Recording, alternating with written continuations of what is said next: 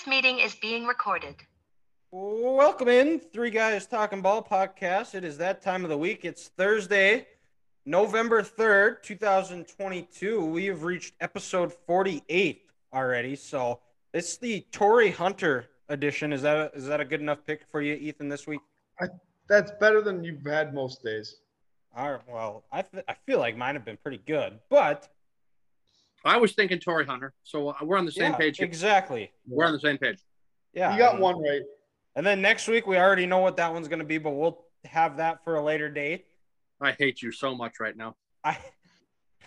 I was, as most of you guys know, the Vikings moved to undefeated when I am in attendance at US Bank Stadium. As you can see, Jared Allen was inducted into the Ring of Honor. He came in at halftime on horseback, which was awesome, and gave out Mullet, which is a very impressive locks. I might grow the mullet out myself.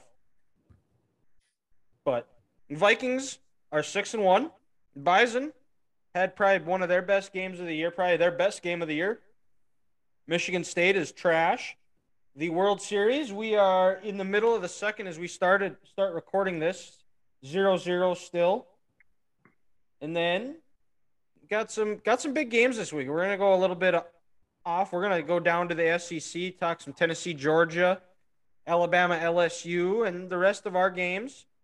And then go over to the NFL, where there's a couple of big games as well.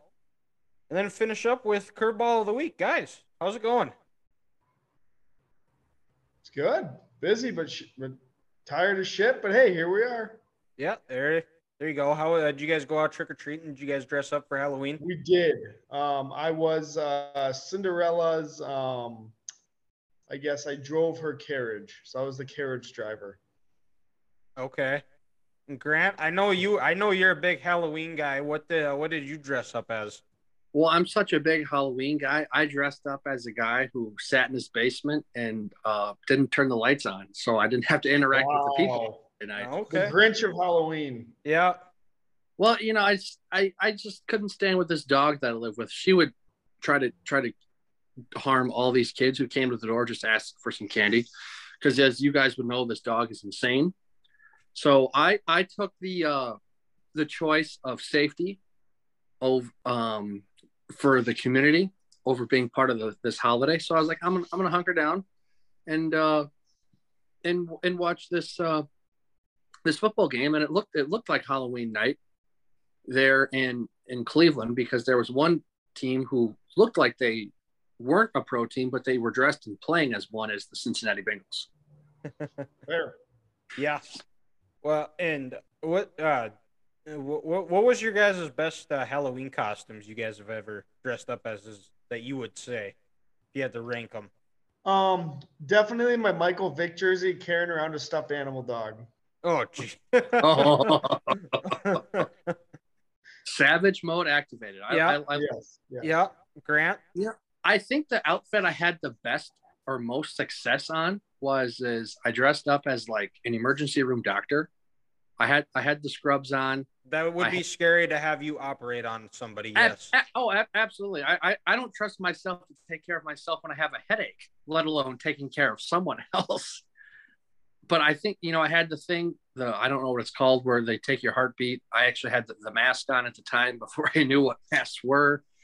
And I think I even had the covers over my shoes. Oh, so I was, wow. Head to toe, just had the doctor look going on there. And I remember I had a lot of success that year. How old were you when you did that? Older. I don't know, when do you stop trick-or-treating? When you're 11, 12, 13? Oh, okay. So right. the later age in life. Okay. Was that the last time you wore a Halloween costume? I feel like that is something that you haven't partook in since you were 12. Probably, because I really can't remember the last time, if there was a Halloween party or anything that was going on where I was like, oh, hey, I got to dress up and I got to do this. So probably that's safe to say. Okay. Yeah, I didn't get to this year because we were in the cities, but I've had some good ones. Last year, I was a 3-punch hole version of Jim from The Office. I remember seeing that one. That one was good. That one. And then the year before, I was Ricky Vaughn. Then I don't even think I did anything in 19. 18, I was Jim Harbaugh. Shocker. I don't know how you remember all this stuff. I'm good at remembering pointless shit nobody cares about. That's and it's like true. if copious amounts of partying and possible alcohol are involved, the grass is going to remember this stuff. Yeah, I won't remember what all exactly happened, but you remember what you were wearing. Yeah, and I didn't end up in jail, so it's a success. And also, these last couple days, if you have your memories on Facebook, they'll pop up. So you're like, huh, 4 years ago I did this. So it's not like he remembers it. It just popped up on his Facebook notification. He was like, oh yeah, I remember when I was dressed up like that, and we did X, Y, and Z, and it was not good, but you didn't end up in jail, so it's even better. 3 things that you can't do: don't add to the population, don't decrease to the population, don't end up in jail. I've done all 3. That's all you can do. That actually sounds kind of like the perfect life motto to live by. It really is. I might need to get that put on a poster, on the body, put it on my wall. No, not on my body, but on my wall. So when I wake up every day, that's the first thing I see, and I'm just like, today's going to be a good day because if I do these 3 things, it's the way to get through life. So, and we'll stay in Minneapolis. Like I said, I was at the game. Vikings 34, Cardinals 26. I might go as far to say I think this might have been the Vikings' most complete game they've played. I think this is probably, on paper, the best roster the Vikings have played. I mean, you look at that Cardinals roster. Kyler's a good player. DeAndre Hopkins, Rondale Moore, J.J. Watt on the defensive side, Isaiah Simmons on the defensive side. They have weapons. Zach Ertz. Was Budda Baker healthy on Sunday? He was. Yep. And there's some talent there. It's just that they're just so undisciplined, poorly coached. Kirk Cousins had a really good game. He probably had the slowest 20-yard run I have ever seen in person. And then Dalvin Cook had a solid game, 20 carries, 111 yards, 1 touchdown, 5 catches, 30 yards. Madison was really good in the backfield. Zadarius Smith really looks like he's finding his stride with the team. 3 sacks. Three of the 4 team sacks. They were able to force 2 turnovers. And at the end of the day, they're 6-1. No, I think you're right about the most complete game. That was probably the best 60 minutes they've played. They didn't get their ass kicked in the third quarter for the first time. I mean, they turned it over once. I didn't watch a ton of the third quarter, but it seemed they played better than they had the first 5 games, I guess. Yeah, and I mean, there were some lulls, but it never felt, even like when the Cardinals took that brief lead, it never felt like the Vikings were out of control in the game. And they had the crowd into it the entire time. It was loud. Those 2 interceptions were huge. And anytime the Cardinals punched back or delivered some punches, the Vikings punched back and answered. And that's a good step that this team needs to take, and it's a thing we talked about on the previous episode coming out of a bye, is we want to see them compete for a whole 60 minutes, and they did. And it was against a good team who could potentially be challenging for a playoff spot down the road. Well, and then Dylan, I think, like you said earlier, Zadarius had 3 sacks this past Sunday, and that was the one thing that we've all talked about before this season started. We were like, if Zadarius and Daniil can get going, this defense and this team will be scary. And I look at Zadarius' 2 most dominant games this year, both at home, week 1 against Green Bay and last week against Arizona. And after both of those games, not only people in Minnesota here, but the national media are sitting back like, wow, don't mess with this Vikings team. Like, they look like a legit team that could make a decent run to the playoffs. So I can kind of hope that Zadarius can continue and Daniil can continue to stay healthy and attack the other team's quarterback, because it's fun to watch. And you know what? For him to have 3.5 sacks or 3 sacks, on the day that they put Jared Allen to the Ring of Honor, it's just fitting. And for him to do the lasso celebration, that place had to explode when he did that. And J.J. Watt did it as well, and he was greeted with a heavy of boos, 68,000 boos. I'm kind of I know it was Jared's day, but I am kind of surprised.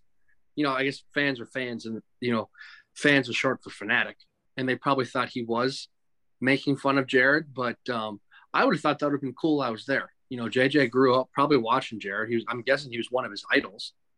He wanted to be like him, and he's like, hey, what's Jared Allen Day? And if I get the sack, I'm gonna hit the lasso. I just think it's a cool celebration, and I wish more people would do it. Yeah, I don't think he meant any ill will. I think. Yeah, no, I agree. I think you're right where it was a tribute.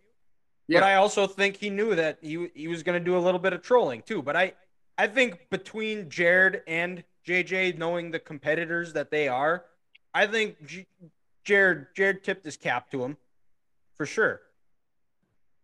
Oh yeah, and you look at the all-time rankings. I think what is Jared around like 138, 136 career sacks. I mean, I don't think for a while it looked like JJ was going to break that, but I don't know. So here at the end of the day, in their careers, Jared, he still might have that last laugh in terms of total sacks. When JJ eventually retires here, I'm guessing in a couple of years. Well, and the other part that was crazy to me, because it felt like Jared played here for 15 years. He only played for the Vikings for 6 seasons. I know.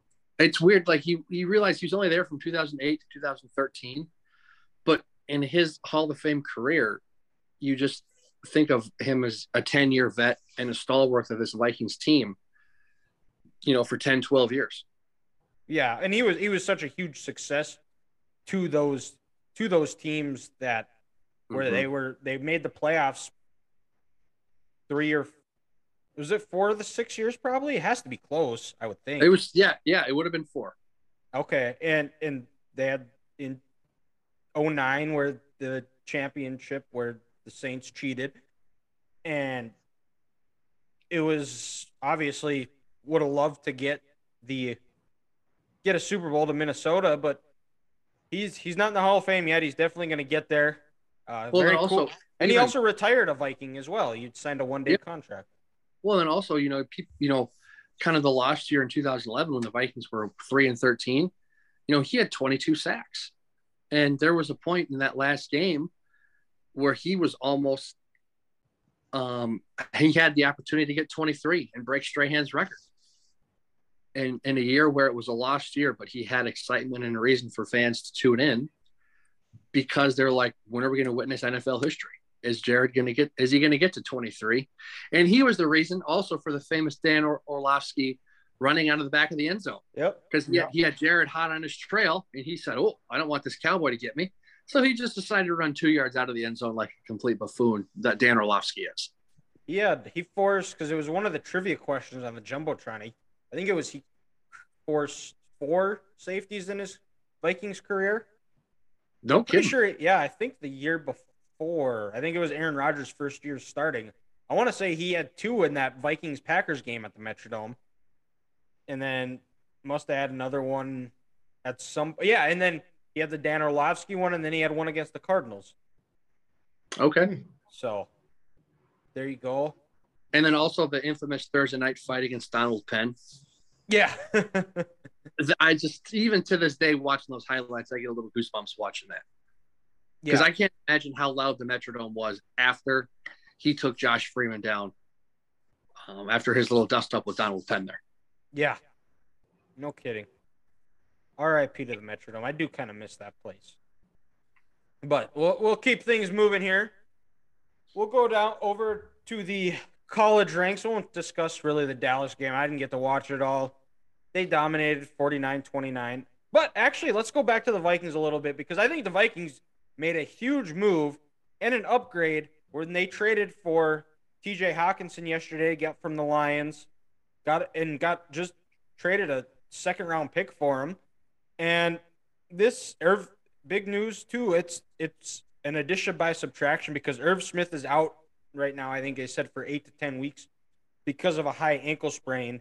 But it is a huge upgrade with TJ Hawkinson, because you're getting a better pass catcher and a better run blocker as well.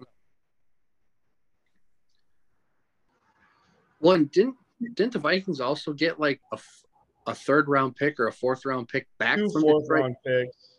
also? Two Yeah, fourth rounders back, and they gave up a third rounder, I believe. I mean, second round and third round. What is Detroit doing? They want to pay him. pretty much. That's the only thing that makes sense to me is they don't want to pay him, and they're gonna have 2 firsts, 2 seconds, 2 thirds, and then they also get Jamison Williams when he comes back from an ACL injury. So, but we also have to realize it is the Lions, so they will 1,000% screw it up. Yeah. Well, and they probably screwed it up this year when they took Jamison Williams. They should have taken another defensive player. And then now, all of a sudden, their secondary coach / pass game coordinator is going to got canned. And it's like, what about Aaron Glenn? What about the guy calling the defense? Or does he get a pass because he's Dan Campbell's buddy and people loved him on Hard Knocks? True. Yeah. You also hear that a lot within the coaching realm of the NFL is most of these coaches, they just hire their buddies. They don't actually do a lot of their homework and think who's going to be really good at coaching this particular position. That's like, oh, I coached with this guy when I was a receivers coach. He was an analyst. He seemed really good. I'll give him a call, see if he wants to move up in his career. And it seems like that's how a lot of those jobs go. But even like guys, like we said earlier in the year, this Detroit defense is, as a roster, is still not that good. I mean, nothing against Aiden Hutchinson, but it's hard to rush a passer as a rookie, as a 21-year-old. You know, he had the one nice half against the Commanders. He had a good game against Dallas too. And Dallas, but besides that, it's tough. I mean, so I think they probably, instead of taking Jamison, to circle back where I started from, they should have taken another defensive player like Jermaine Johnson in New York. Why not take 2 pass rushers when you know your secondary is shit? Yeah. But because they're the Lions. They're the Lions. That's why. They mess things up. Yes. And we'll go down to the college. NDSU beat Illinois State over the weekend, 24-27. That was the most complete game NDSU played. I didn't get to watch a whole lot of it, just kind of checking highlights, looking over the stats, and kind of watching listening to some post-game shows. NDSU extended their streak to 38 straight wins off of a bye week. Biggest improvement that I've seen, and you've heard most NDSU media talking heads have talked about, is they only had 2 missed tackles this game. They held Illinois State to 76 yards rushing. And offensively, they just kind of took what Illinois State gave them. Illinois State always has a really tough defense. So there wasn't going to be a lot of explosive plays, but they managed the game well. And the receivers looked the part again, and building off some of their strong performances, and hopefully they can keep building off that. But there wasn't a whole lot. 24-7, you can't complain about a win like that over a team that was playing really well as of late, and got a cupcake coming up, and then after that they've got 2 big ones. So that's about all NDSU for this episode for 24-7 Illinois over Illinois State. So complete game. Are they still ranked second? No, they're like, I thought they were fourth, I think, right now. Their Big Sky still has some teams to play. They've got to sort some things out. So I wouldn't be shocked if they get up to 2. South Dakota State's got Illinois State this week. So that did South Dakota State, did they beat North Dakota a couple weeks ago? Yeah, they shit stomped. Yeah, they did.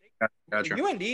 UND was up 21-7, and then South Dakota State scored 28 unanswered, and that was about it. But yeah, so after, I think, they've got South Dakota State's got UNI this week, and I think Illinois State next week. So a couple of tough ones, but and then their last week of the season is about they're off. They don't play anybody, so they'll be going 3 weeks without playing a game, unless they were to lose these last two and play themselves out. But I still think even if they were to lose these next two, I think they'd be good enough to hang on to one of the lower seeds of like a 7 or 8. But we'll see. And go over to, you guys want to discuss any of your games? Grant, you were able to salvage a beer even though you had to sweat it out. Oh my God, I was getting nervous there. Oh boy.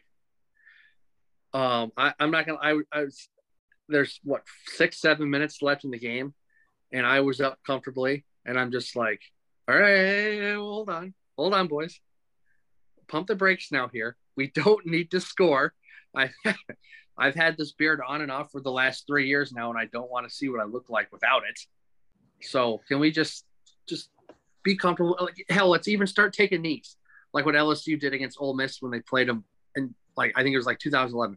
Let's just take some knees, rub it in Pat Fitzgerald's face that your team sucks this year. Let Grant keep his beard, and life will be good. they got to win. They're feeling better. The sky's not falling for at least another 7 days. But I was getting a little nervous there. I'm not gonna lie. Well, what's final score of that game? It was like 33-13, I think, something like that. 33-14. Yeah, 13. Yep. Okay. And Petrus played his best game of the year by far. And I saw a clip of Riley Moss's post game, or I think it had to have been his post game interview, but like he was almost like crying how happy he was for Petrus. So which guy has had his struggles. It's well documented, but it's cool to see stuff like that because it's not like he is out there. He's just having a bad year. And, when you have those games, I think it seems like in the locker room, he's well liked. I think he plays hard. You can't dispute that either, but it's just not your year some of these years. So that was cool to see, is that the guys in the locker room still had his back. They never gave up on him. Oh, for sure. And when you go through what these college athletes go through, the camaraderie and the brotherhood you built, it's unmatched. Especially, in your summer workouts. I remember hearing Jordan Palmer and Desmond Ridder, they were talking once before the pre-draft process.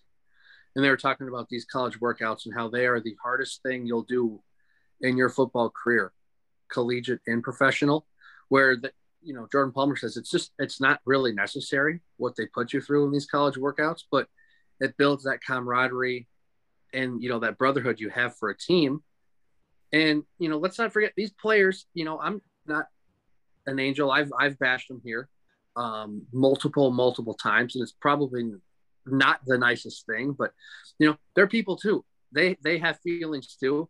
I mean, could you imagine if someone like what Baker Mayfield said, Dylan, if you're having a bad week at work and someone comes up and they're saying all this nasty stuff to you and you suck, you don't deserve to work here anymore, get them off the team, it would hurt. It would offend you a little bit. So you're right. It is nice to see that they got each other's back and they played well for a week, and they can celebrate for 7 days. And they can have fun playing football again. That's the best part, because, Petrus knows he's done playing football whenever he's done with Iowa. He has no shot at the professional level. And he's been playing this game probably since he was 6 or 7.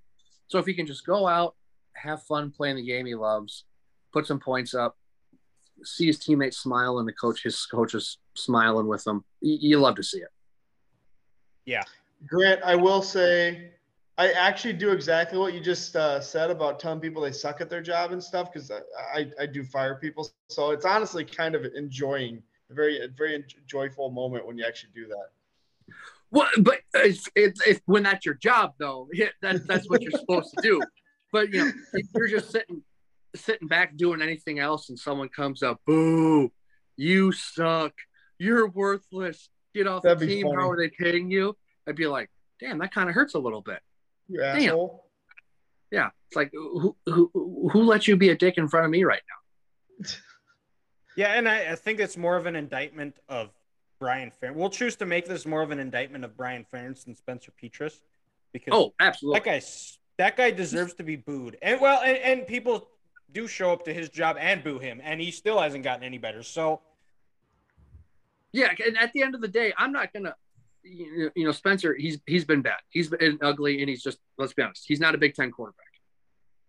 But at some point, your coaches have to stop putting you in these situations where you're not successful each week, and then they make you get up on the mic and talk to the media and just get, ripped apart by these savages in the media when your coaches sit back and don't do anything about it. So yeah, you're absolutely right, Dylan. It's a Brian Ferentz problem, and I'll never have anything nice to say about him. He needs to get the hell out of town. So yeah, still fire Brian Ferentz, because let's also not kid ourselves. Last week's performance was against FCS Midwest. Northwestern's awful. They haven't won a game in America in over a calendar year. Oh wow, yeah, yes, you're right. You're they right. haven't won a game in America in over a calendar year, and they beat the fighting Scott Frost, which anyone could do. I think Lincoln West women's volleyball team could have beaten Nebraska football under Scott Frost, but let's not say everything's all rainbows and unicorns in Iowa City, because Northwestern's not that good. But for 24 hours and for a week, you'll take a win, because these guys, they do put in a lot of work and they love the game. Yeah, for sure. And we'll go over to Minnesota, back to the state of Minnesota. Ethan, you don't have a bag over your head? No, I do not. You guys took care of Rutgers. Yeah, Iowa beat the FCS of the Midwest. We beat the FCS of the East. So, it goes very well together. I don't know. I was just glad the defense played better. I think Tanner Morgan still sucks. I don't think the offense trusts him at all. But they ran it 42 times or something like that with Mo. And even before the game, Flex said yesterday in his radio show that he told Mo he was going to get 40 carries. So I think that kind of tells you everything you need to know about them trusting Tanner Morgan at this point. Now, Ethan, at what point do you go to the young man who played against Penn State, maybe see what you have for next year? I wish they would, but it's not Fleck. He just won't do it. I don't know why, but I mean, Tanner wasn't bad. He was 16 to 21, like 180 yards or something like that. And I guess that's the formula with him. Yeah. And only let him throw the ball like 20 times. Yeah. Yeah. But even then, it was nothing. It was all like nothing big, like no explosive plays in the actual passing game, which is the issue. Very safe. Yes, definition of it. Like they need to actually start making these chunk plays. You can't do like 5, 10. You need like a 20, a 30. Like you need those big plays to win games. Now, here's my question is, let's say a couple weeks from now, and I'll throw Iowa in this conversation too. Both Minnesota and Iowa are eliminated from the Big Ten West contention. Yeah. All right. They're not winning it. At what point do both of these coaches' staff sit back and say, these guys they're not our guy next year. We should go to this see what we have on this younger roster. So what happened this year at the quarterback play doesn't happen again. Or both of these coaching staffs loyal to a fault? I think Fleck for sure is. He won't bench Tanner unless he's hurt. Gotcha. I'm just curious, because you think that's some sort of conversation this coaching staff would want to have to see. You think they would? What our future is.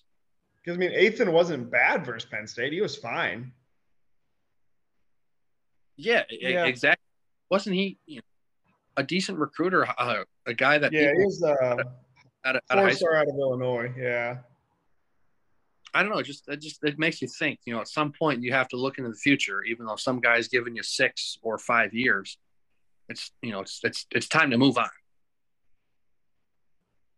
Yeah. What year is he a true freshman or redshirt freshman or? Redshirt freshman. Okay, gotcha. If I remember right. Okay, and go over to another state that starts with the letter M. In a state championship game, Michigan brought Paul Bunyan back home, 29-7. Dominating defensive performance by the Wolverines, limiting Michigan State to 37 yards rushing.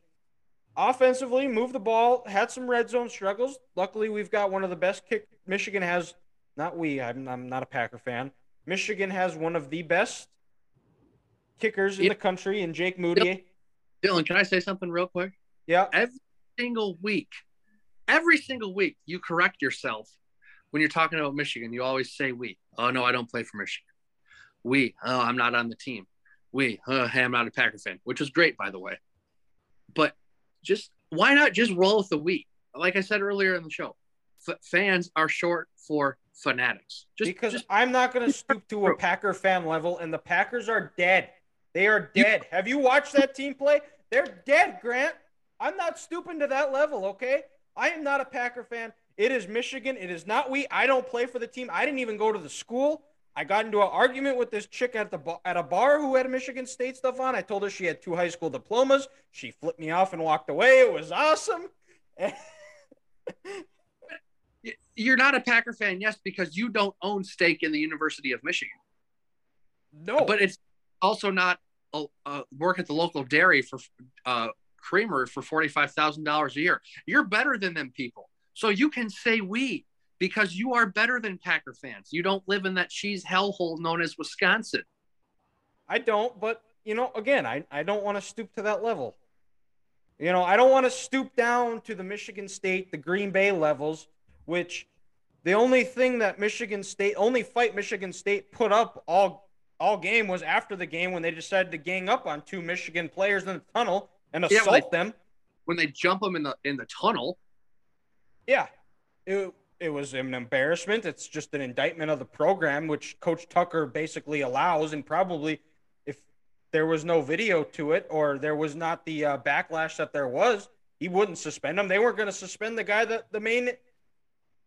the instigator of it, because he was one of the best players on the defense. And then when more video came out and more outrage, he decided to suspend him. It's a trash program. He's a trash coach. He got paid $95 million to suck.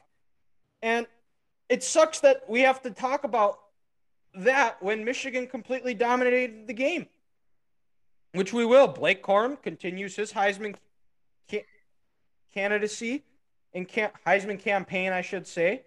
J.J. McCarthy keeps rolling along. I would like to see some better improvement out of the red zone, but in a rivalry of this magnitude, and there were some 4th and shorts that Michigan could have gone for, but I think Jim Harbaugh looked at the other side and said, we can beat this team with field goals. Their offense is nothing. The only offense I think Michigan State has is just throwing the ball up to having their receivers run go routes and just throwing the ball up in the air and hoping they come down with it. Like beginning of the year. Yes, exactly. and it works when you have Kenneth Walker, but they don't have Kenneth Walker. And it was Michigan got out of there with a win. Hopefully Jamon Green is able to recover. It sounds like he's still in concussion protocol. But and I'm sure, and there's been people talking about how the tunnel's the problem. The tunnel's been there since the stadium was built. There's been thousands of games played in that stadium, and there hasn't been issues like that where the other team is assaulting. And most of the time after games, you see most Michigan players and players from the other team chatting about the game. Even when it was Michigan, Ohio State, or 2 weeks ago when Penn State was throwing Uncrustables, after the game, it was cordial. They were talking after the game. There were pictures of it. But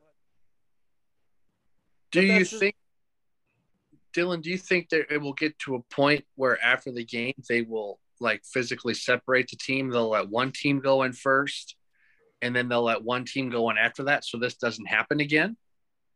Do you think we'll at that point where they kind of block it off and they're like, no, we can't risk this? One team goes in and the other team follows that afterwards? Maybe, but I mean, I mean, most of the time you're shaking hands with guys that, I mean, in the Big Ten, there's a lot of guys that played high school with each other or against each other in the same state. And for the most part, you don't see that type of stuff. It's one of the first times that's ever happened. I mean, there was Ohio State last year and then Penn State this year. There was jawing, but there was never where it got physical or anything like that. It's just guys need to control their tempers and their anger and can't let words hurt their feelings where they want to go hurt somebody. I think that's what it comes down to is people need to act mature and grow up. Makes sense. But yeah, your point, it took away kind of the luster of the game because, you know, in my eyes right now, Michigan's one of the best 4 teams in college football. And if the season ended today, they'd be playing for a national championship. But the only thing people can be talking about is this player getting jumped in the tunnel. And, you know, we're taking away from the hard work that these kids put out on that field on Saturday night. Yeah, and they were saying how he shouldn't have been going up there, but there's a story about it. Jamon Green, his dad is a truck driver or a long haul truck driver, so he's got a very limited schedule. So he usually likes to get up there right away to see his dad because his dad usually has to go to the next load that he's working on. It had nothing to do with that, and I mean, I just don't think that there's no indication that Michigan became physical first because even the Michigan State, there's some people like I think he's handled it a little bit better, but still I think that Board of Regents and his bosses have done a good job of handling it as well and cooperating, but we can't reach this part of the society, which we have, is where, oh, somebody said a mean thing to me, I'm going to go beat the hell out of them just because of that. Yeah, and for no apparent reason, then you're going to have, you know, 4 dudes jump on top of this dude and, to your point, beat the hell out of him. And it could have been a lot worse than what it actually was. You know, you thank God he's only in concussion protocol. Yep. I mean, bones could have been broken. You know, he could have been bleeding everywhere. It could have been awful. Well, and then there was one other player that was hurt. He's got like a deviated septum or something with, I think it was deviated septum or like a broken nose or something like that. But yeah, people just need to grow up and be intelligent. But that's enough talk about it. We'll go down over to baseball. We are currently in the top of the 4th with 1 out in the World Series. That the Phillies are up 2-1. Game 3 was Tuesday night. Bryce Harper is still good at baseball. Team hit 5 home runs last night. That was their only way of getting runs. I think it went to the 7th inning until the Phillies had runners in scoring position. And they still won 5-0 or 7-0. That's just incredible. But talk about modern day baseball, man. Philadelphia put that on display last night with that just the home run derby that they put off in Citizens Bank Ballpark. Yeah, well, enough. Bryce Harper comes up, his first at bat at home, first pitch, no doubter home run, and place went absolutely nuts. Philly is a tremendous sports town. They're just kind of the sports capital of the world right now. I hate to admit it, but you know, your football team's 7-0, your baseball team's in the World Series. We don't have to discuss the Sixers. Sixers, they suck. Yeah, there's not many good teams in Detroit right now. But this I'm not. And then Ranger Suarez pitched 5 shutout innings. I was surprised they pulled him because I don't think he was at a lot of pitches. I thought they would let him go a little bit longer. He was dominating.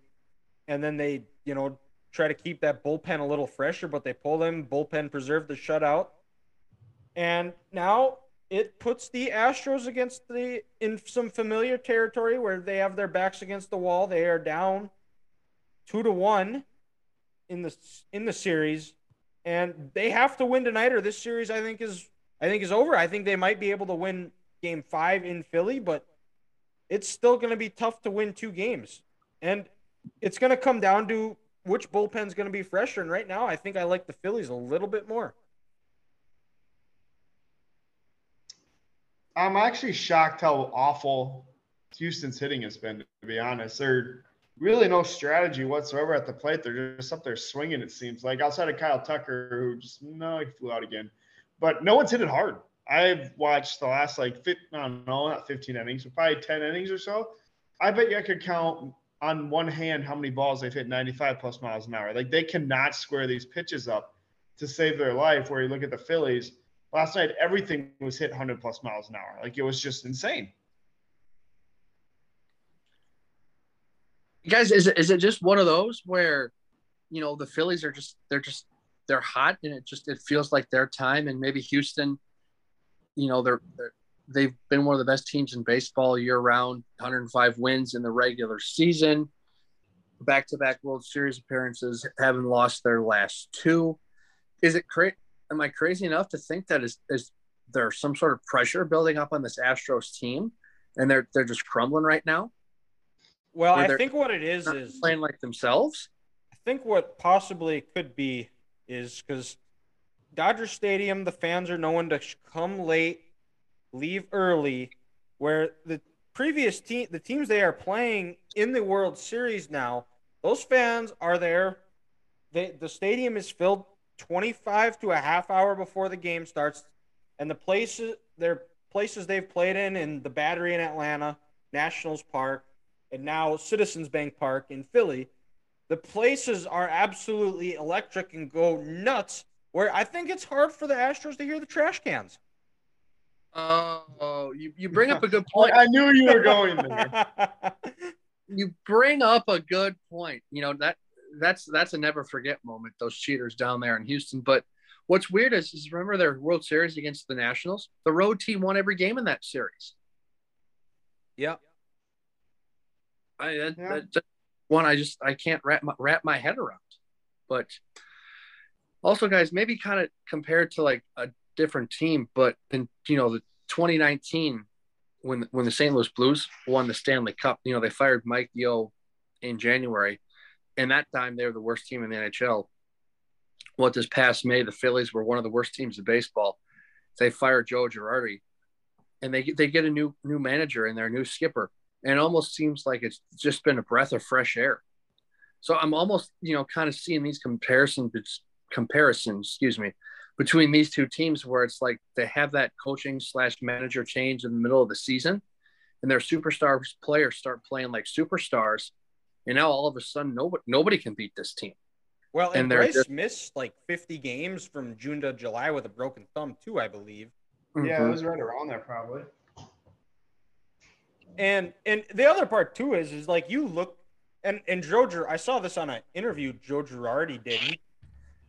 Maybe he's just, you can chalk this up as sour grapes, but I think he does have he brings up some good points. Is when they fired him, they were in the teeth of their schedule in May when they were playing the Dodgers, they were playing the Mets, they were playing the Mariners, all teams that made the playoffs. The Mariners won 100 games. They were playing the Phillies. Yeah, they were playing they were playing some tough games, just kind of a low part, and it happens. And like I said, you could chalk it up as sour grapes or whatever. But even if Joe Girardi wasn't fired, maybe they're still playing in the World Series. Who knows? But yeah, Grant, you're right though. They've played a lot. They've played a heck of a lot better since he was let go. So maybe that is something. Maybe the message just wasn't getting through, and that could be too. So we'll see what happens. It's middle of the fourth now. Hopefully we can keep this series going. I don't want to see a 5-game series. The bad part about this series is they started at like awful times. They should have started it not on a Friday, Saturday, and then if they play game 6, game 7, it's going to be Saturday, Sunday. It'll be Saturday, Sunday, competing with college football and the NFL. So the baseball, again, can't get out of their own way. But like I said, we've got college baseball, NFL to talk. You mean college football? College football. What did I say? College baseball?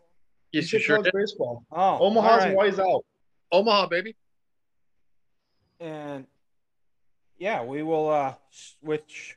I said we got college football this weekend, which we'll move to. got some big games in the SEC, guys. I don't know the last time we've seen where it's two top 10 teams. The college football playoff rankings came out. Well, whatever. It's early. It'll play itself out.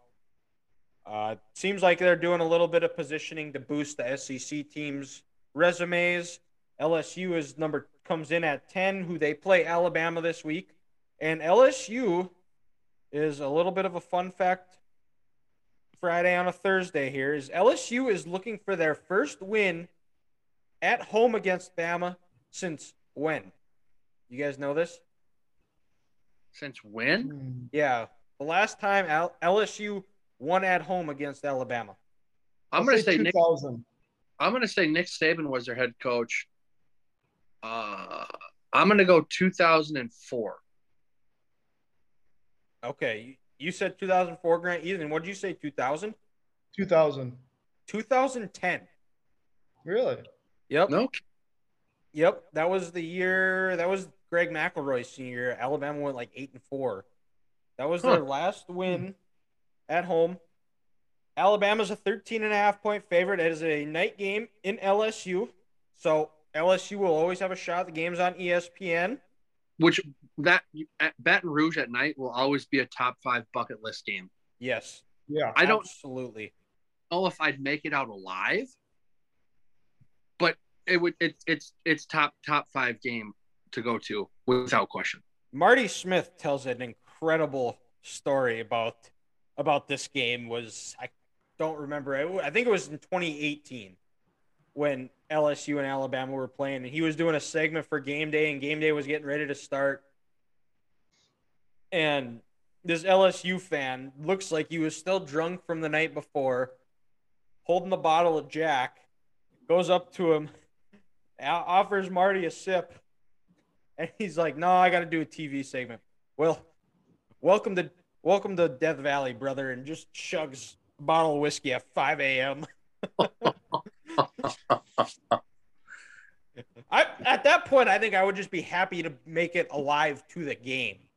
Oh, you know for a fact that guy by about 2:30 passed out in the back of his truck and slept in the back of that pickup for about 36 straight hours. Oh yeah, for sure. And we'll get into the game here, but I think obviously crowd's going to be electric. It's going to be an incredible atmosphere. Alabama has struggled on the road as of late, losing to Tennessee. Should have probably lost to Texas. And then if just not that typical Nick Saban team you're used to seeing, I think their inability to consistently run the ball is what's really been hindering them in these road games.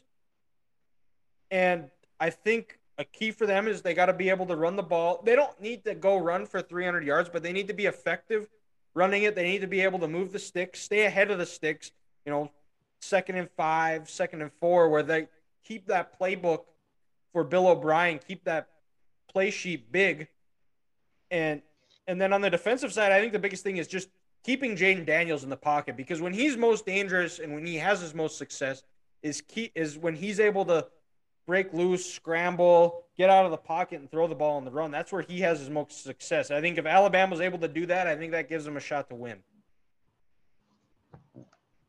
I'd actually be kind of surprised if they don't blow them out of the water. I think LSU is not good at all. The fact they're ranked 10th is honestly kind of ridiculous to me. 4 spots above Utah. It's just to boost the SEC resume. I know. It's just a joke. Like, they're not even relatively close to a top 10 team. Who have they beat all year? Auburn. They barely beat Auburn on the road. Their big win was they beat Ole Miss by like 25 points. Which was close in the fourth quarter. 11, which but then Ole Miss isn't even good either. That was a game, that Ole Miss LSU game, and I think if that game is played at Ole Miss, I think Ole Miss wins by 25. Yeah. Well, yeah, and let's not, LSU, they had that awful game against Florida State. They barely beat Auburn. They only beat Florida by 10 points. This is, you said, it's just bias, and it's a big name brand. And the college football committee knows, this college football season has been below average. We've had one really great game, and besides that, it's been kind of meh. So they want to try to create buzz. And how do you create buzz? Top 10 matchup in Baton Rouge. With Herbie and Fowler on the call.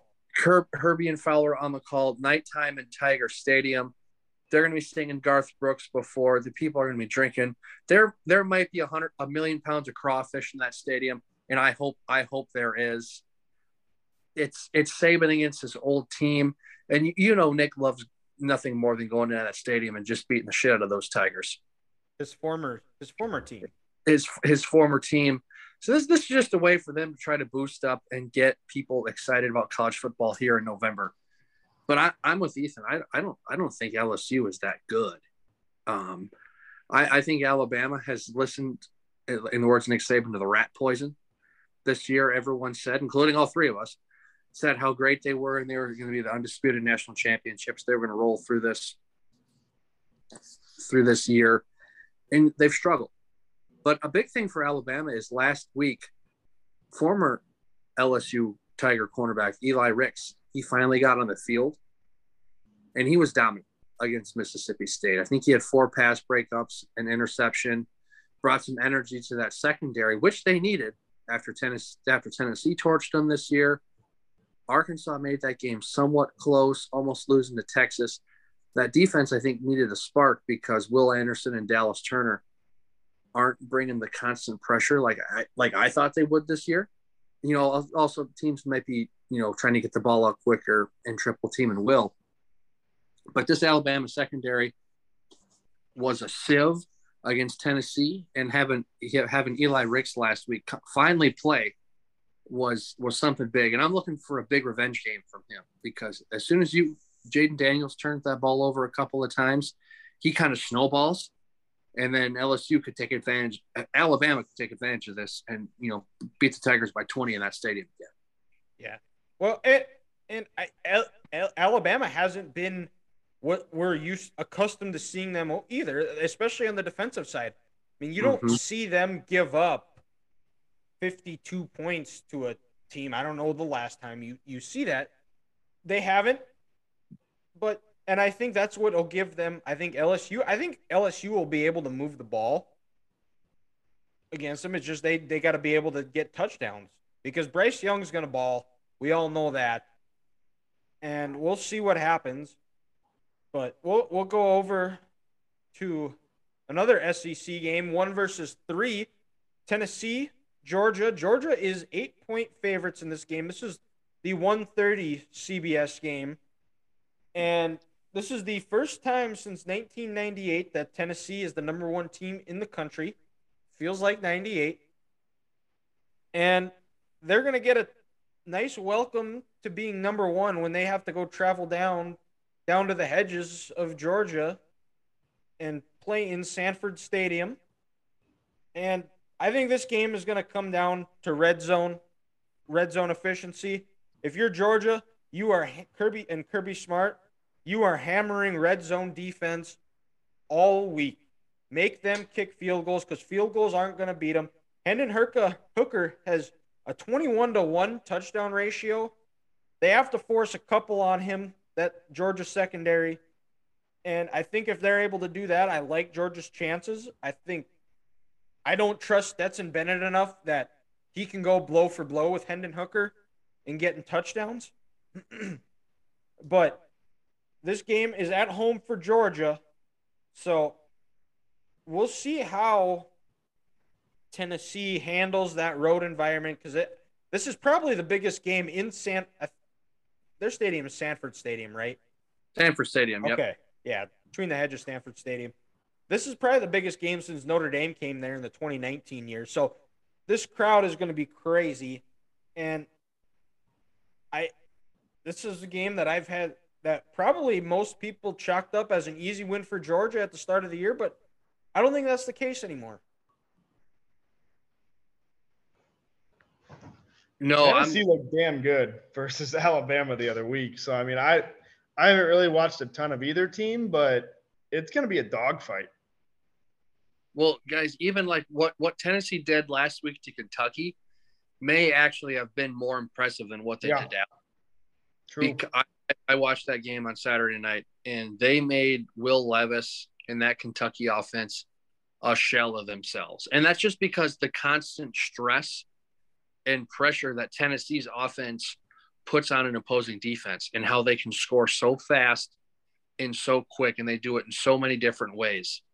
You know, I remember a couple of years ago, Colin Cowherd on his radio show, he had Andy Reid on, and he asked Andy why it's hard to develop college players in the NFL to play defense. And he said, well, in college, you have to deal with these wide hash marks, and there's so much open space. And it got me thinking, when Tennessee, if they're on the left hash and they have 38 yards to play with this speed and this system that Josh Heupel has, you get them in the open field, and they're almost unstoppable with just their concepts and their route combinations.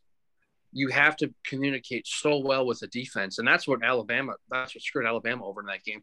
But also Tennessee, they run the ball too.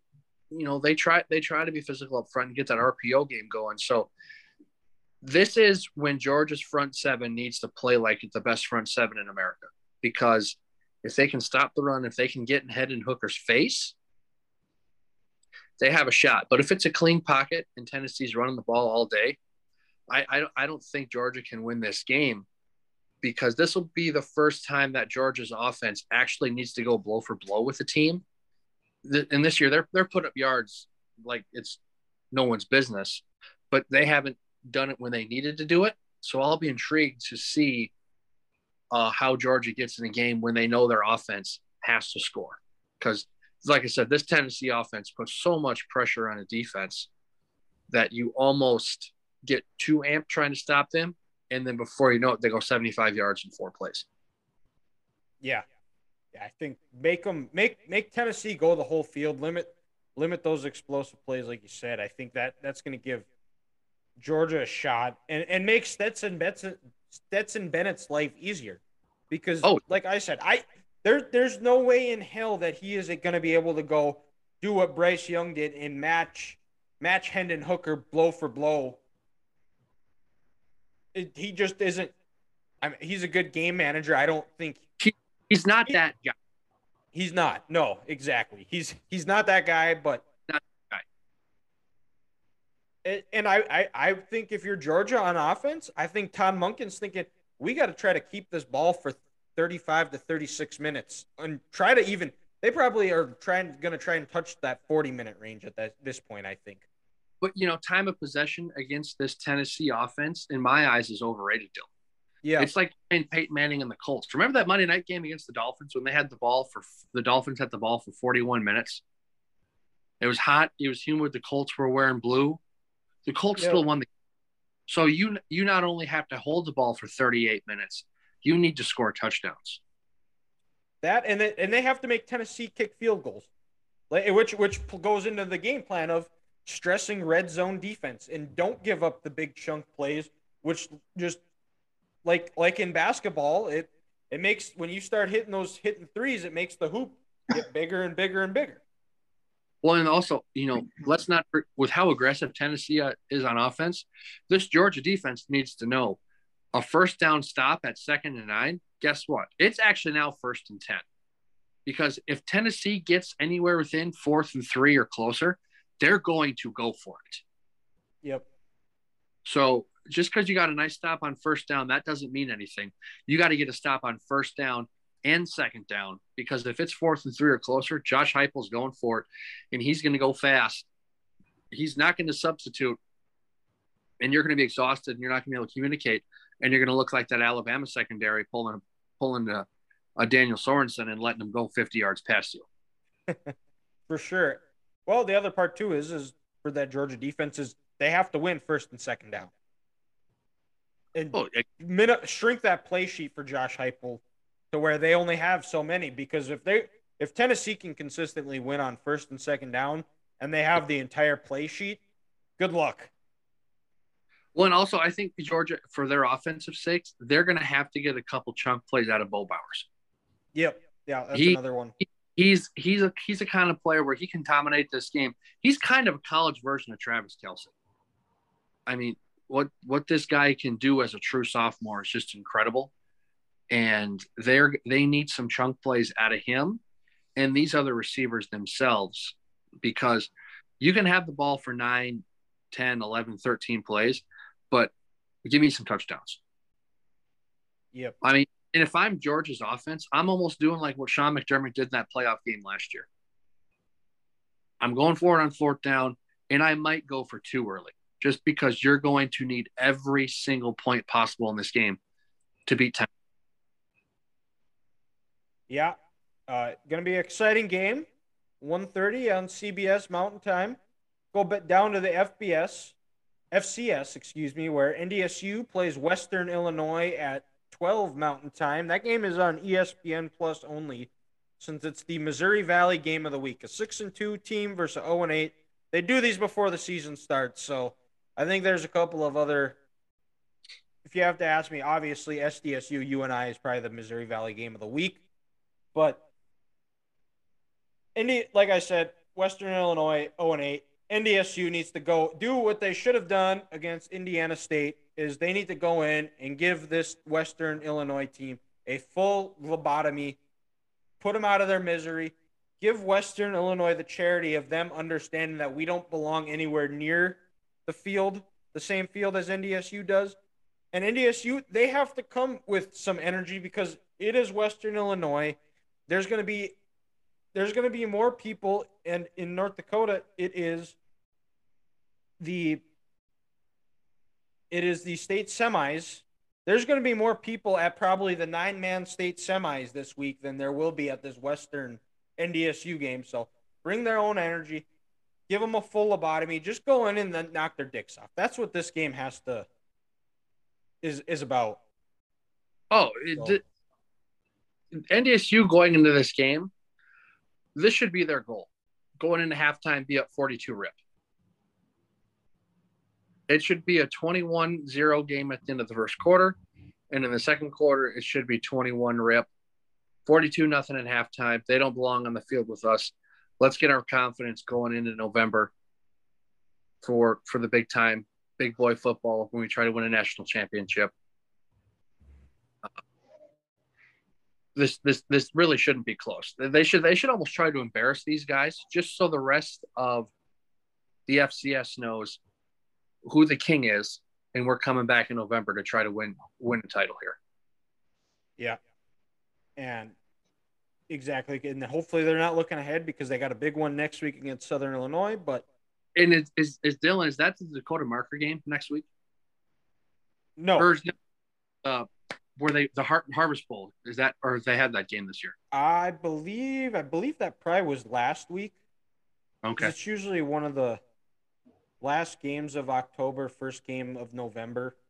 So I think it was the Harvest Bowl this week. And then they've got, after Western, they got Southern Illinois on the road. And then they have UND at home. Okay. I only asked because that's my favorite NDSU uniform. I love that uniform so much. They haven't, I don't know if they've worn the Harvest helmets this year yet. So, all right, looks like Ethan had to leave us, so it's just Grant and I rounding out the show here. So Grant, do we Iowa's got Purdue, so yep. Is this a how are we feeling about this one? A little nervous, not gonna lie, because Jeff Brom has had Iowa's number since he's been at Purdue and hired in 2017. You know, I think Iowa they're 1-4 against him, where they got the one win in 2019 in Kinnick. But you know, Brom, his style of play and how aggressive he is, it's given Iowa issues. In Iowa, they like to sit back in their zone, and Jeff knows how to attack said zone, and he's always had he's hit or hit. The zone. He has Iowa's zone figured out, and he's able to move the ball, and he's aggressive, and he puts a lot of pressure on this Iowa offense to match him blow for blow. Luckily, David Bell is not playing. this year, because I have nightmares from that guy. Yeah, well, you do realize this is a Charlie Jones revenge game, which And I'm sure and you were going to get to next, which probably might be that might be scarier than Rondale Moore. We don't know. I think the Charlie Jones revenge factor is a lot scarier than David Bell, because Okay. David Bell, he put up, I think, 2 touchdowns last year in Kinnick, 2 the year before, during the COVID year for that first game in West Lafayette. But yeah, to your point, this is a Charlie Jones revenge game. This is, hey, look what you could have had, and look what I'm doing right now. I think he's a semifinalist for the Bolitnikoff award. And the fact that he didn't even get a scholarship offer from Iowa when he left the University of Buffalo, he had to walk on at Iowa and then earn his stripes, and then still not get the attention that he had when Iowa saw what he was as a returner in the punting game. And they just never got him this ball on offense. So Charlie Jones is going to be pissed off. He's going to be excited. But then also in return, this Iowa secondary, they're going to be excited, and they're going to be ready to roll too, because they know it's a Charlie Jones revenge game. Everyone in the stadium knows where Purdue's going to try to go with this ball. They're going to try to go to number 15 in white. So I think this Iowa secondary, they're going to have a little bit of a pride to try to make sure that Charlie doesn't take this game over. And also the fact that Purdue's kicked Iowa's ass over these last 5 years. They're going to try to do it again, and they're going to try to eliminate the Hawks from the season. Because if Iowa goes 4-5 after this game, you can pretty much, officially put a fork in them and say they're cooked. Purdue still has a shot at getting to Indy. It's not great. And then also, but what Iowa has to do is they have to make O'Connell throw the ball and get some turnovers off him, because when he's had a clean pocket this year and he doesn't have any turnovers, Purdue wins a lot of games. But when he gets a little aggressive, he has a fumble, he has an interception or two, bad things happen. And that's what Iowa has to do to win this game. They got to turn Purdue over, I think, at least twice. And then also they have to continue with the offensive line continuity in the running game that they had last week. Because that was the biggest takeaway from the Northwestern game, is they were able to run the ball and establish themselves at the line of scrimmage. And when they're able to do that, they're able to run the offense that they run. And if they can't do that this week, if they can't turn Purdue over, it could be another ugly game when Iowa and Purdue play for the Hawks. Yeah. Well, and that game's at 10 o'clock on FS1. So bright and early for you.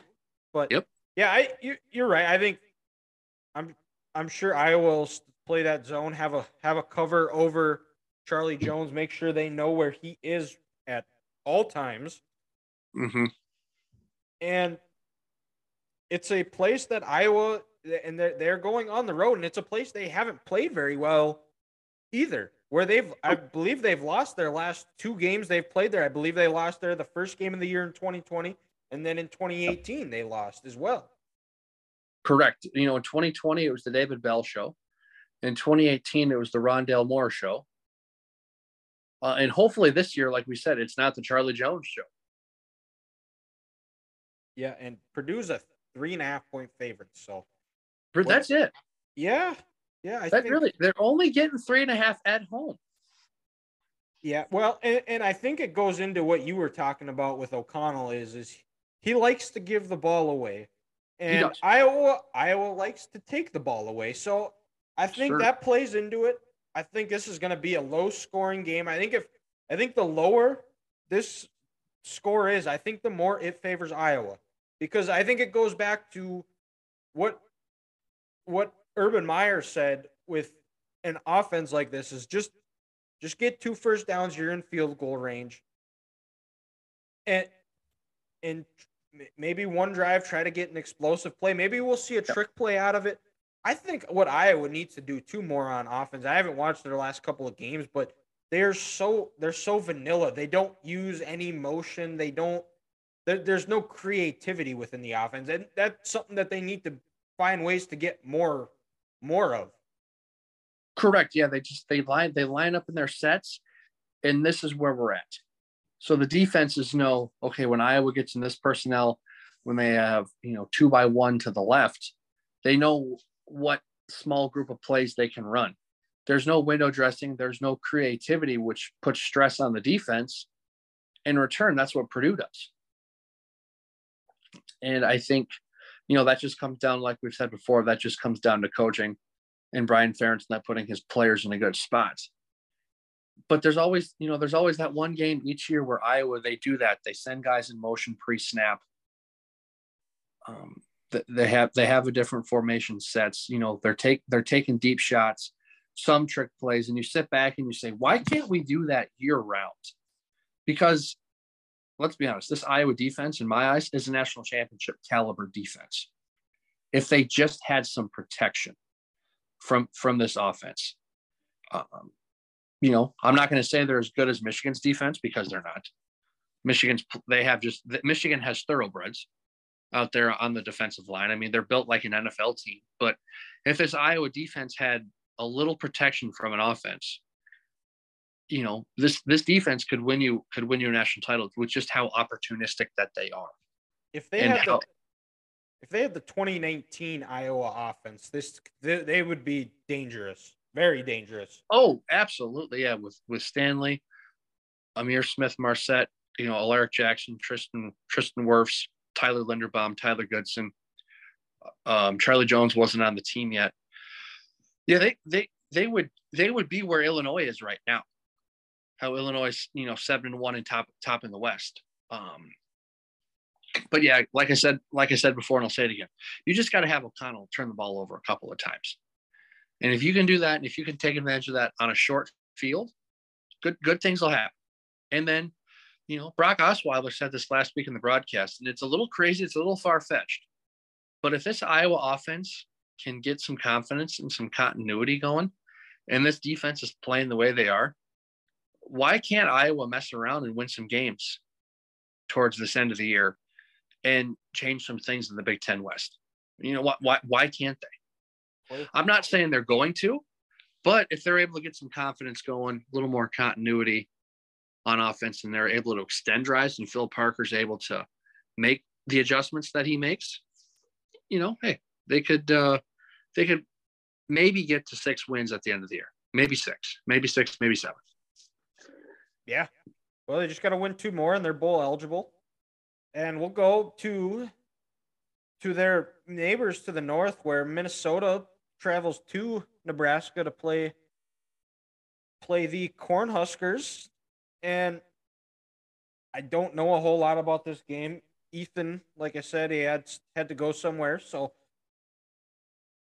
I think we'll see. This is a little bit of a dangerous trap game. I think Nebraska, their offense is still legit. They can still move the ball. I would expect Mo Ibrahim to have a big game. If Tanner Morgan plays the way he did against Rutgers, Minnesota wins by 2 scores. If he turns the ball over, if he goes bad Tanner Morgan mode, Nebraska might pull an upset and might still be hanging around the rest of the Big Ten West. Yeah, I'm with you, dude. I think it all comes down on how this Minnesota offense is. Because if Minnesota gives Nebraska some short fields and they give them some confidence, this Nebraska offense is still good. They can score some points on people, and they're going to move the ball. But it's this Nebraska defense that just can't stop anybody. But if Minnesota can't get Mo going and Tanner has to play more and the game is on his right arm, Minnesota's in for a long day, there in Lincoln, because Tanner's going to throw it to Nebraska at least once. Casey will throw it to Minnesota a couple of times as well. If not twice, both quarterbacks will. And then who can get a stop or in a big turnover when they need to? That's going to be big in this game, because both offenses, Nebraska's offense can score some points, and they can go up and down this field. And like what you said about that Georgia-Tennessee game, is Minnesota's defense going to make Nebraska kick field goals, or are they going to let them score touchdowns? That'll be the big part in this game. Yeah, and this is a ESPN 2 at 10 game. Minnesota is I believe I just saw it as a 16-point favorite. Okay. On the road. And Nebraska they're going to be looking to avenge, because they did not play well last week at home against Illinois, where they lost 26-9. So this is just kind of just gets you some weird.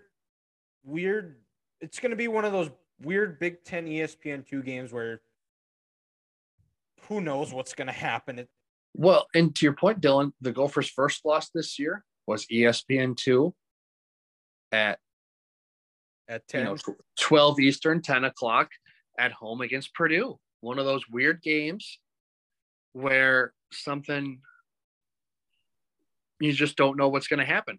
Beth Mullins might be on the call. Beth Mullins might not be on the call.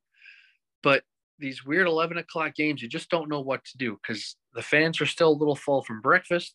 The players might still be a little tired, maybe hungover from the day before. If you're a Texas A&M player, you're going to be high in the locker room. We don't know. And it'll be interesting to see because if the Gophers somehow lose this game, going into next year, do they have much hope or much faith in this coaching staff and this roster? I don't know because it's so senior led. So this is a big game.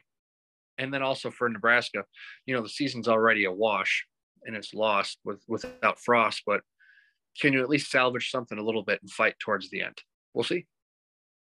Yep. And we'll go to the last game of the Big Ten slate. Michigan plays Rutgers, 5:30 on Big Ten Network. And the 5:30 Mountain, and that's Michigan's a 26-point favorite.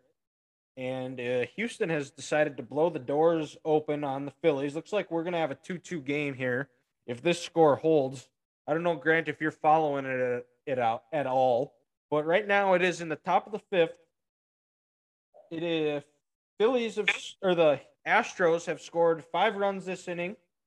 And they had the bases loaded, no out. And right now it's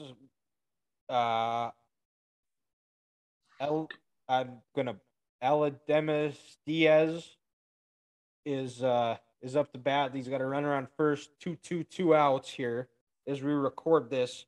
But it looks like we're going to have a 2-2 series. So the series is going to be going back to Houston. Hopefully I don't jinx this, and by the time you guys are listening to this, it is not 3-1 Phillies, but yeah, to this point, and I'm going to jinx it now, but the Phillies have yet to record a hit, Grant. Oh, yeah. Wouldn't that'd be a little something? That'd be a little fun for us.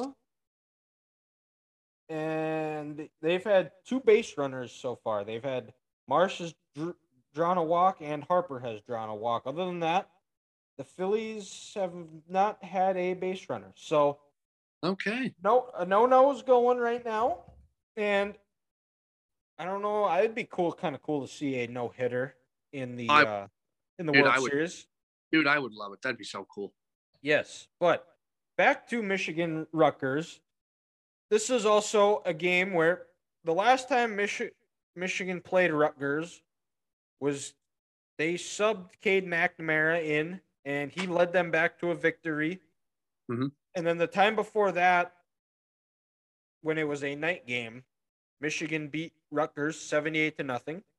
I hope the latter happens. I hope this game isn't play out like 2020 where they get down by like 21 points and they have to battle back, and just something that shouldn't happen. But Rutgers has seemed to give it, since Greg Schiano's taken over, he seems to give Michigan his best shot. It's going to be a scrappy game, but similar to what I said with NDSU and Western, just jump on them early.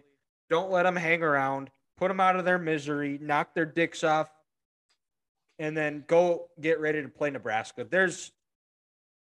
If anything that I really want to see with this game is I would like to see Blake Corum not get 30-plus carries. I would like to see Donovan Edwards get more. I'd like to see him kind of divvy it up a little bit more. Try to take the load off Blake Corum in a little bit of a sense. Put him in the garage and try to keep him fresh because Michigan's going to need him for these final 3 games, and they're especially going to need him against the big one that Saturday after Thanksgiving. Oh, without question, dude. And from the little bit that I was watching the game last week, when Donovan Edwards got the ball, I felt like this Michigan offense had a little extra step in it, a little extra juice. So I was kind of, as we get into November here, I'm kind of hoping this offensive staff gives him, more carries. Get on with you. Blake Corum does not need to rush the ball 38 times against Rutgers like Mo did last week. It's just it's unnecessary. It's wear and tear that he doesn't need, and you need to save him. You need to save him for the home stretch, because also you got Nebraska the week after, then you got to play a scrappy Illinois team with a good defense, and then the big one. Ooh, and Illinois, just to backtrack a little bit, is probably going to be playing in Indy this year. Exactly. And two times, possibly in 3 weeks. Yep. And like you said with Donovan Edwards, he's a weapon out of the back, catching the ball out of the backfield. I think that's kind of where you see that explosion. But they have another running back that's a freshman, and I think they might they've talked about wanting to get him on the field more. So hopefully Michigan jumps on him early, takes care of it, and the running back's name is CJ Stokes. If they're able to get him 10 to 15 carries a game, get those reps up, try to limit Corum's carries to 15 to 20 and less if you can. But, it's college football. And Michigan is Michigan. You're going to get their best shot because Rutgers is fighting for a bowl spot. So we'll see what happens. And I'd like to see them improve their red zone efficiency. So and there's things to work on. Yeah, that's the one thing. If you're a Michigan fan, you're this Michigan team where you sit back and you say, all right, we can beat Michigan State, we can beat Penn State, and we can beat Rutgers with field goals. But when you get into the last 2 weeks in November, and if you're playing in January, that's not acceptable. And you need to start getting this red zone offense clicking now. So when you play those big games, you feel confident and you go, hey, remember when we ran this against Rutgers and it worked on this 3rd and goal from the 7? Let's go back to that concept. So then you have ideas, and you're not searching for ideas when you play those big games against that team from Ohio, and then also in a Big Ten title game. Yeah. Let's get the offense rolling now, where you can say, hey, remember this concept? Let's go back to that. So you're not searching for one the week of that game. Yep, and exactly. And we'll go up to the NFL. Vikings play the Commanders at 11 a.m. on Fox. Vikings are a 3.5-point favorite. I believe, is this Kirk Cousins' first game back in Washington since he signed with the Vikings, or am I missing a year? No, I think this is the Kirk Cousins revenge game. I think in 19 they played. It was in Minneapolis. It was a Thursday night game. Yep. But yeah, I can't think of maybe in 2020. You're right, because I think the last time the Vikings went to Washington was 2017. It was Case Keenum. Yep. So I think you're right. I think this is old Kirky Bear's first time back in technically Landover, Maryland, since he left after that 2017 season. It could be, I believe so. And Chase Young is going to be back. It sounds like he was activated, his first action of the year. And that's something that you gotta watch out for, because he is going to be hungry after not playing for it seems like a year and a half.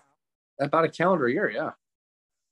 And limit him. We'll see if TJ Hawkinson is going to be a factor. I would expect them to start slowly working him in. This is the Kirk Cousins revenge game. Boy, there's a lot changed since his time there. But yes, it has. I think even with Chase Young, I still don't think a whole lot of this Commanders defense. Mm-hmm. I think the Vikings should be able to run the ball.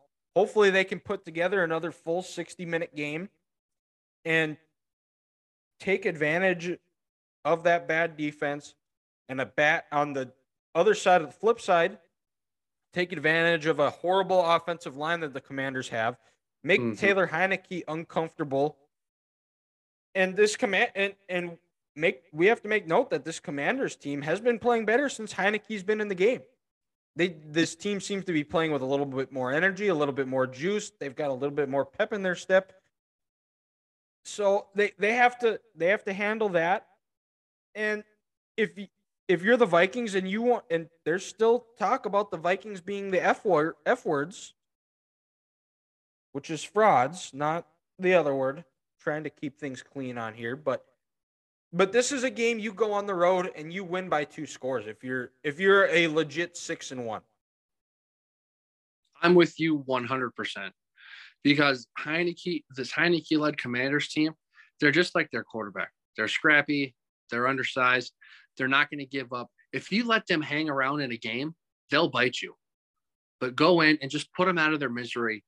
Put them out of their misery right away. Like we said with NDSU and like we said with Michigan. Just go out there, show them that you're the better team, dominate them from the first whistle, and then just make them quit. And, this should be a day where, hopefully Zadarius and Daniil can get after Heineke and they can rough him up and they can force him into some bad throws. But then also, maybe this is a time when the Vikings get the deep passing game going, where they get those explosive plays back that, we really haven't seen a whole lot this year besides that week 1 game against Green Bay. And I think that's why they traded for a guy like Hawkinson who can stretch that field and open things up for guys like JJ, Osborne, and Thielen. And then also look at, how good Kirk is in the red zone. You get a guy like Hawkinson where he could be just a red zone machine with that. And that's where I expect to see him the most this weekend is in the red zone. You'll slowly get him in on the offense more and more as each passing week, but you get him in the red zone matched up,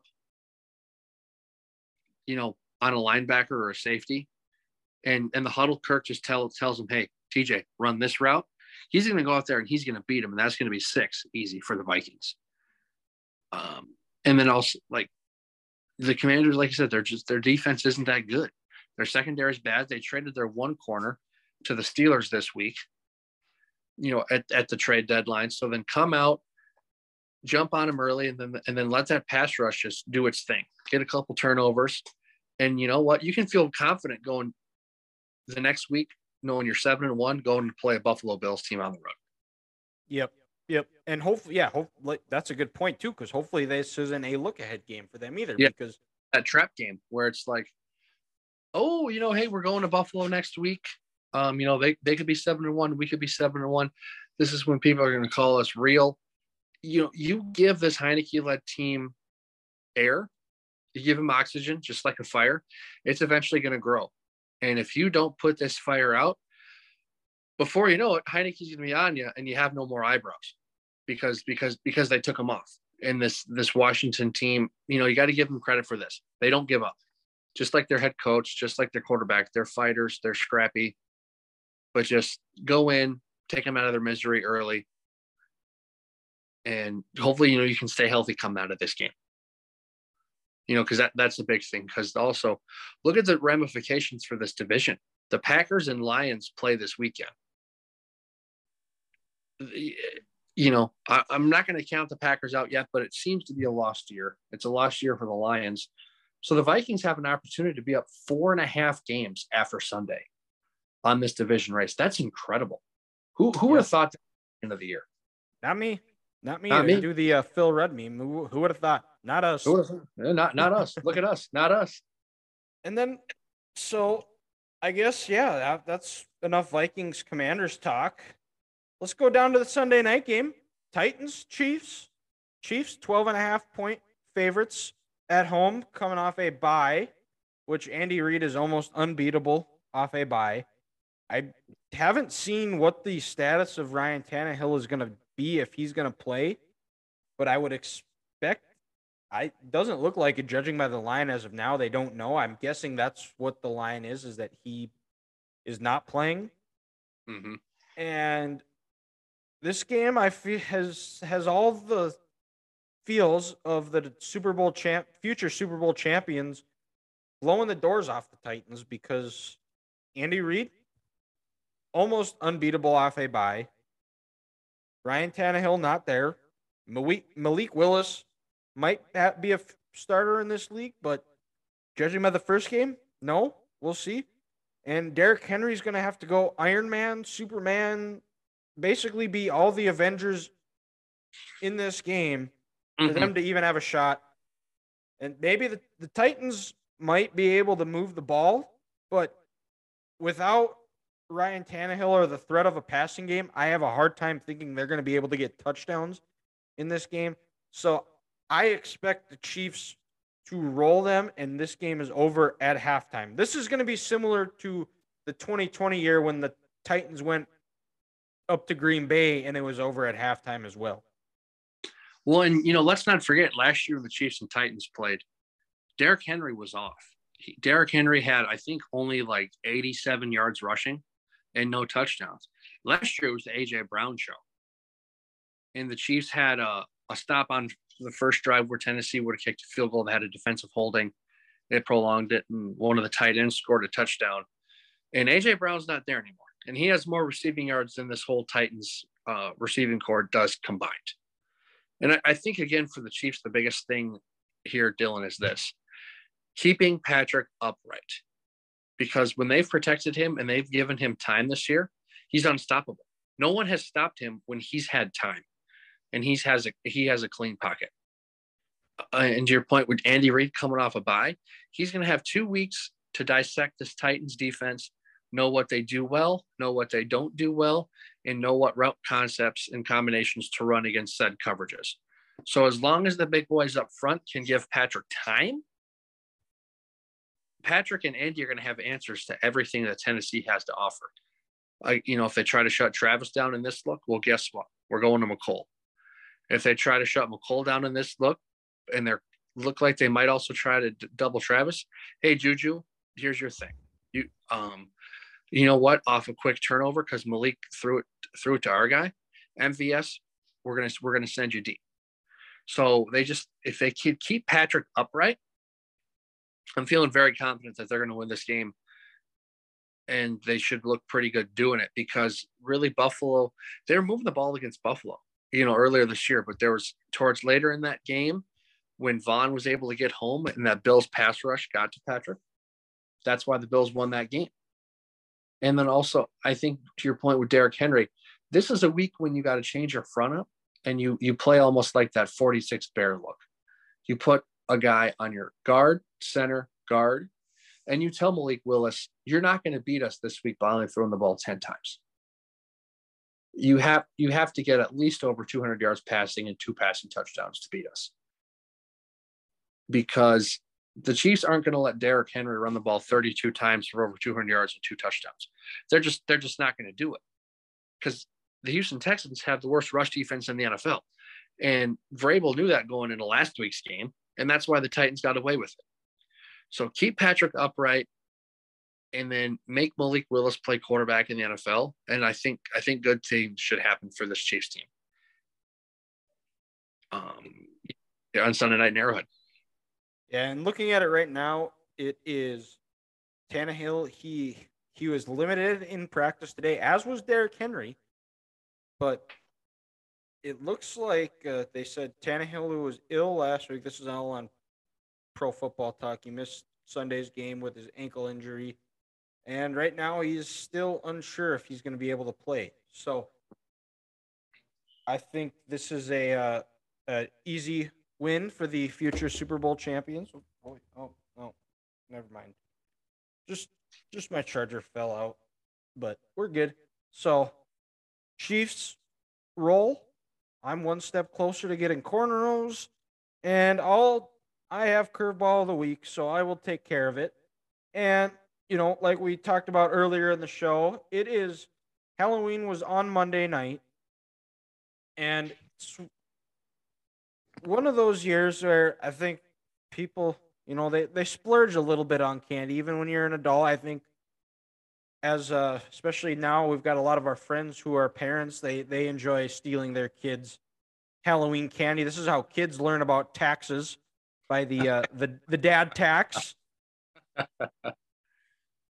And so this begs the question, Grant, What is your favorite and least favorite Halloween candy? Ooh, good question.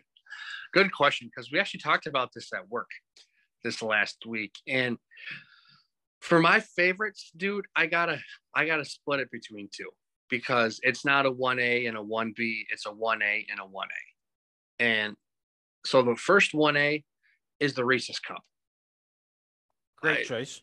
My favorite candy of all time. Nothing can beat it. Literally, what's better than chocolate and peanut butter? I'll give you some time. You're not going to come up with a whole lot.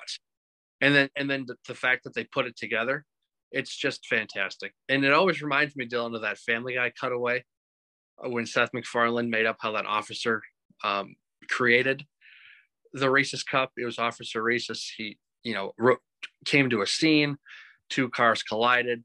It's Seth MacFarlane. That's all I'll say from there. It's it's fantastic. So Reese's Cup, you can't beat it. I mean, I could have like 17 king size Reese's Cups in front of me where there's 4 in a thing, and I'll smash all 17 in one setting. And I might not feel good. I might have too much sugar in my system, and I might, have to end up throwing all this stuff up. But guess what? If I had 17 Reese's, king size cups in front of me again, guess what? I'm going to eat them all. And then the other one, Snickers. I just, the caramel, the peanuts, it's just, Snickers are just fantastic. And it is true. You're not yourself when you're hungry. And if you're ever hungry, get yourself a Snickers. You'll be feeling right in no time. Yes. But candy, the one I dislike the most, that's a good one. But I don't, for some reason, never have been, a Three Musketeers guy. Okay. I don't know what's is that. It's not nougat, but whatever it is in the middle there, it's a weird texture to it. I don't like it. I just feel like you could have chocolate with a lot better combination than whatever they came up with that Three Musketeers bar with that. So that, it's just, please stop giving out Three Musketeers bars to your friends. It's just, it's not good. Yeah. I don't hate them. I just don't eat them very often. Mm-hmm. But, I'm with you, Grant, the Reese's. And I think the most underrated candy bar, and I'm glad that it's finally getting the respect it deserves because they now have mini ones, are the Reese's Fast Breaks. Oh, dude, as a kid, I loved those, the Reese's Fast Break bars. Oh, yes, my and God. now they come out with little ones. Oh, fun size ones. It's awesome. Dude, that just made my day. Uh-huh. So I think since you took pretty much both of mine, I'll go with the Reese's Fast Break as a new one. Yep. And then my second one, I think I gotta go with the peanut M&Ms. I think. Oh yeah, dude. I like them better than the original. I don't mind the original, but I like, for some reason, just something about peanut M&Ms having nuts in my mouth. It's just enjoyable. Well, who can blame? No, exactly. Who can blame? And the least favorite candy is by far and away, and if there's anybody that likes it, you should question your loyalty and friendship to them, is candy corn. Just absolute trash. Just the worst candy ever. It's terrible. Corn is a vegetable, and that's how it should be. It should be in your burrito bowl at Chipotle. It should be on the cob. It should be popped, creamed. It should not be a candy. I'm with you, dude. Candy corn is an absolute abomination, and this is how I feel about it. Men who eat candy corn probably pee sitting down. Let's call a spade. And then also, if you want to have candy corn, at least put it on your table at Thanksgiving, and everyone there can avoid it, and nobody eats it because we all universally know that candy corn is just trash. Exactly. I think that's a good way to end it. If you're a guy and you eat candy corn, you definitely pee sitting down. That's a good way to end it, Grant. So thank you guys for listening. Check us out on all of our social media platforms: Facebook, Twitter, TikTok, Instagram, all that good stuff. YouTube, go subscribe to our YouTube channel. We'll be posting the shorter segments of the show on Friday. That's all we got. Thank you guys for listening. We'll talk to you next week.